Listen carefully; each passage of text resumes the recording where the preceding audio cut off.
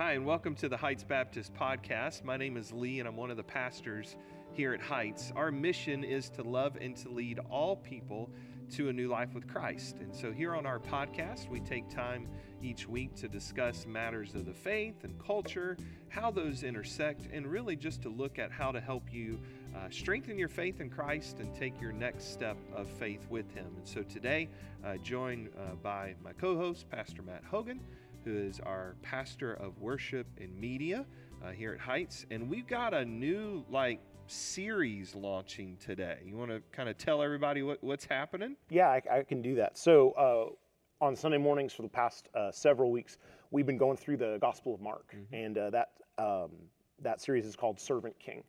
And that's the primary way that we teach the Bible at Heights, is to go through books of the Bible beginning to end. But the thing about a gospel is that if you wanted to cover every single verse in a gospel, I mean, it might be a year, it might be more. Right, yeah. And so we've sort of kind of done this, rather than preaching every single verse, we've kind of stuck to one passage out of one chapter a week. Mm-hmm. And so what that means is that we've kind of picked and chose, as we've gone through the gospel, we're not reading every single word. We're kind of picking and choosing one kind of representative passage. Mm-hmm. And what that allows us to do is to cover the whole gospel in the space of about 4 months. Right. But that means that we didn't get to preach every single passage. Yeah. And so what we're doing for these next few episodes is we're doing sort of some bonus episodes. These are some of the stories from the Gospel of Mark that you didn't preach on a Sunday morning. Right. So we're going to talk about some of those. Yeah. So kind of Mark side conversations. Yeah. Because I've been trying to pick passages as we've gone through the series that maybe aren't always covered, or some hard ones specifically. Yeah, you've been doing some deep cuts. Yeah, I've been doing some really hard ones, but there's still more hard ones in there. And yeah. So we kind of, over this next, we're going to pick up in Mark chapter 11, and then so we're going to go through. Now, we'll tell our listeners we are skipping chapter 12, but not because there's not anything hard in 12, but that's because we're going to kind of end right here around Easter. So right. we had to, at the end, figure out a chapter where we need to just not cover something. So we're going to do chapter 11 today, and we're picking something that's really kind of weird in a way when you read it, and maybe in your quiet time you're like, what in the world is going on? And one of the challenges, I think, in preaching is, you've got maybe 30 minutes, 25, 30, 35 minutes. And it's hard when you got a room where there's people of ages of 6 to 96, yep. And you're trying to take a passage like we're going to go over today and make it understandable to everybody, and to really, I think, go deep at times. And so that's a challenge in preaching, is trying to figure that out. So that's why I'm glad we're doing this. Not only do you have a wide range of ages right. in church together on a Sunday morning, but you also have a wide range of experience walking with Jesus. Yep. I mean, you've got people that have been following Jesus for a year or maybe two. They're relatively new to Christianity. Then you've got people that have been walking with Jesus there, for decades. Right. And so you have to figure out a way to say something that's gonna connect with your brand new believer, or maybe your non-believer who's just finding out about Jesus for the first time. Right. And something that will resonate with someone who's been following faithfully for decades. Yeah. So thank you, Holy Spirit, for your work in that, because that's where the Holy Spirit really works. So let's do this. Let's jump into Mark chapter 11. And so if you've got a Bible with you, maybe one you can open or turn on, we're going to be in Mark chapter 11. We're going to pick up in verse 12. And so let me set up a little bit of the context of Mark 11 here. We have the triumphal entry of Jesus. And so we're entering into that last week of the earthly life of Christ. So he's come into Jerusalem. And then in chapter 12, it says, on the following day when they had come from Bethany, Christ was hungry. And seeing in the distance a fig tree in leaf, he went to see if he could find anything on it. When he came to it, he found nothing but leaves, for it was not the season for figs. And so in verse 14, he said to it, may no one ever eat fruit from you again. And his disciples heard it. And so we've got what's called the cursing of the fig tree. Now, like some of the Gospels, Matthew also tackles this passage. And Matthew is going to put this in one day where Mark's going to put this in 2 days. And so verse 20, it says, in the morning they pass back by the fig tree and it's withered. And, Peter says, hey, Jesus, look, the fig tree you cursed, it's withered, right? And Matthew says it withered, right away. And verse 22, Jesus answered them and said, have faith in God. And so when we look at the cursing of the fig tree, sometimes people can read this and they're like, why is Jesus mad at this tree? Like, what did the tree do wrong, right? So what we want to do is kind of just go through the passage, explain it a little bit, and then put some personal application on it. So why in the world is Jesus mad at the tree? Like, because I know some people may be reading that like, what did the tree do wrong? All right, so I'm going to let you start on that one. Well, spoiler alert, I don't think this passage is really about the tree. Ah, there you go. I really think the tree is symbolic for something else, Yep. which I think we can kind of get in and talk to. Yeah. My very first thought on this is that remember that like Jesus is human. Right. Okay, he's tempted in all ways like we are. He has experienced the whole range of human emotions. Yeah. All right. So he's a guy who gets hungry, who gets tired, whose tank is empty. Yeah. And so the very first thing, like on its surface, Jesus was hungry. Right. Maybe Jesus was hangry. There you go. You know what I mean? and so from far away, he's like, okay, it's snack time. Right. And then he gets up there and he's like, there's no figs. And it's not sinful to be hungry. Right. It's not sinful to be tired. Yeah. It's not sinful to be disappointed. Yeah. And I think really in a real, just in a very literal sense, that's what's going on here. Is Jesus is angry, he's disappointed, and he's tired. Yeah. And so there you have those things operating there. Right. And there's a moment. I mean, he's not cursing a person. Mm-hmm.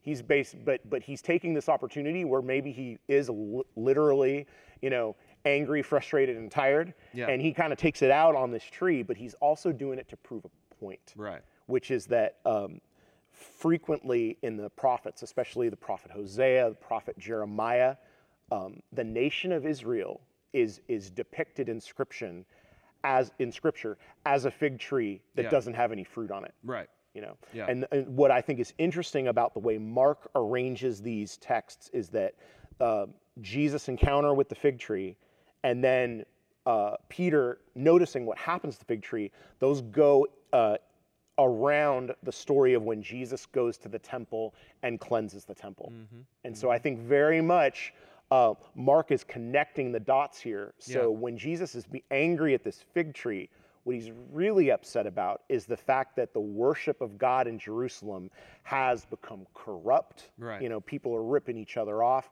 and there's a lack of fruit that he's seeing in the worship of God in the temple. Yeah, because the way fig trees work, now we had to look this up, but it had leaves, so it should have had fruit, because fruit comes before the leaves, Mm-hmm. and so it should have had fruit. That's the point, that Jesus walks up and sees it and expects fruit, but there's no fruit where it should have been fruit, and then like you said, you go into the temple cleansing, and the temple cleansing, he walks in and he's like, why have you turned the house of prayer into this other thing you guys have going on, where you're ripping people off and the buying and selling of sacrifices and all this other stuff, so there's no fruit in that. And so I think that's where we're really kind of driving in here, is there should have been fruit on this tree, and there's not. There should have been prayer and worship in the temple, and there's not, and so So think about a little bit more on the explanation when you get in verses 20 through 22. That's where he says, have faith in God. Like that's the point, And then he goes through and just kind of a little bit of, here's what faith looks like. Verse 23, truly I say to you, whoever says to this mountain, be taken up and thrown into the sea, and does not doubt in his heart, but believes when he says it will come to pass.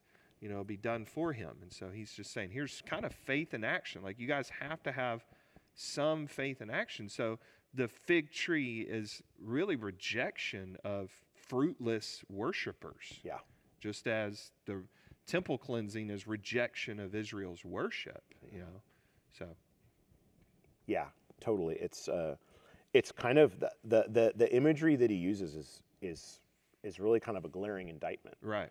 Because there is this history in the prophets of the because usually it's not, you don't have stories in the prophets about fruitful fig trees. Yeah. You have all of these stories about fig trees that don't bear fruit. Yeah. And it's something that God's people get called out for over and over again in the prophets, and Jesus is really kind of tapping into that, and he's like, look, and but the thing I think that's different is Jesus is saying, okay, you're bearing no fruit, you're never going to bear fruit again, like you're done. Right. And one of the things that you're realizing as you're looking at when Jesus goes to Jerusalem, you're less than a generation away from when that temple's going to be gone. Yeah.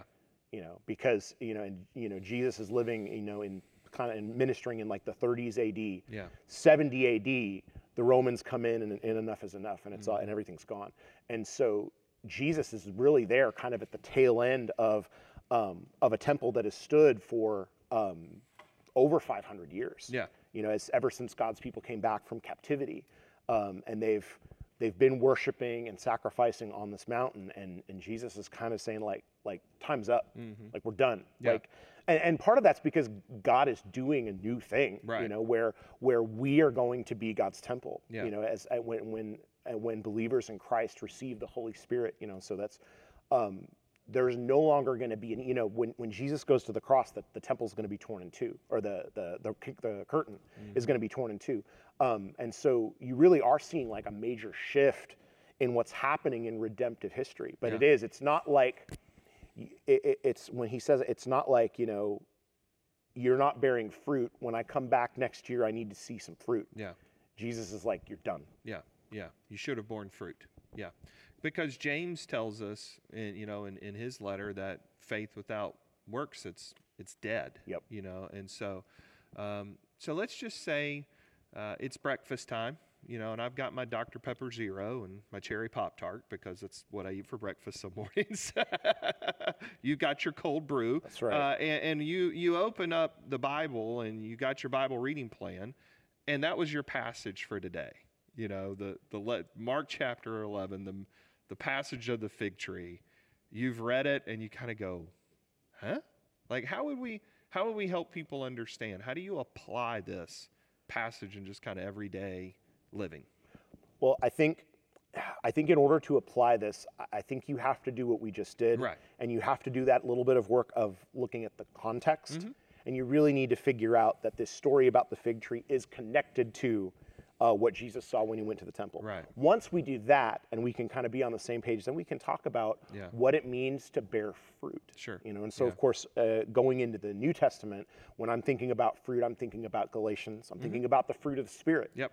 And what does it look like to be a believer in Christ? Well, to be a believer in Christ, you want to be bearing these qualities. Yeah. Love, joy, peace, patience, etc. Right. That's what you want to see in your life. Yeah. And if you feel like you're not seeing that, those are things that you want to work on. Right. How do I be more loving? How do I be more patient? How do Yeah. how do I exercise kindness? Because I think those are things that are going to flow out from the Holy Spirit in our lives, but they're also things I think we can work on. Right.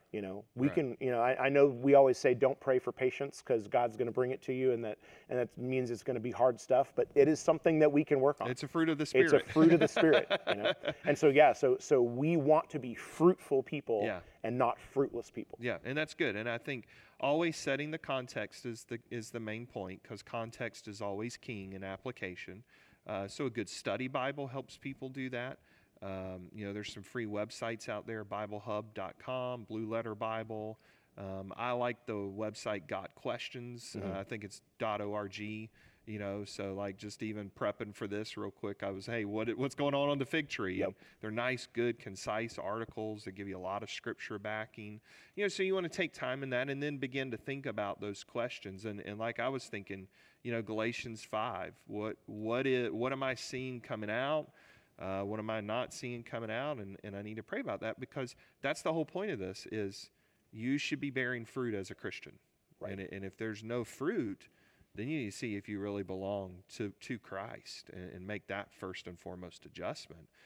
because the people of Israel, where Jesus was centering in on this, he's like, you guys aren't bearing fruit. You should have been, you know, and, Right. and you don't want that to be too late. So The good news, I think, about our relationship with Christ as opposed to what we're seeing in this passage is, again, Jesus is coming up to this fig tree, and really, again, the fig tree is kind of an object lesson Right. for what's going on with the temple. And, Yeah. and the temple is at the end of its lifetime. Right. You know, a temple that stood for 500 years, and before that, there was another temple that stood for another 500 years. Yeah. So God's people have been worshiping on this mountain for 1,000 years, and it's about to be done. Yeah. The good news is that because of Jesus, because of grace, because of forgiveness, we're never done. Right. Right. You know? Yeah. And so if you're seeing an area in your life that's fruitless, like, you can pray about that, you Yeah. can work on that, you can Yeah. have a conversation with the Lord about that. Right. And that process of what we call sanctification, Mm-hmm. that part that part of our salvation that's an ongoing process as we try and conform ourselves more and more like Jesus, Yeah. is something that we continue to work on for the rest of our life. Yep. That's So good. if you're seeing something in your life, you're like, this isn't right, this needs to get fixed, this needs to change, you've got an opportunity to do that. Right. So I think that's a good point to end. And so I want to thank you so much for joining us in Mark chapter 11 today. Next time together, we're going to be in Mark chapter 13 discussing the abomination of desolation. And so that's going to be a fun one for sure. In the meantime, we'd love to see you in person at one of our worship services at 9 a.m. or 10:30 a.m. You can also worship with us online on our Facebook page and Heights YouTube page at the same time. You can also find out more about our church at heightschurch.org. And so until we see each other again, I hope you just have a wonderful week, and God bless.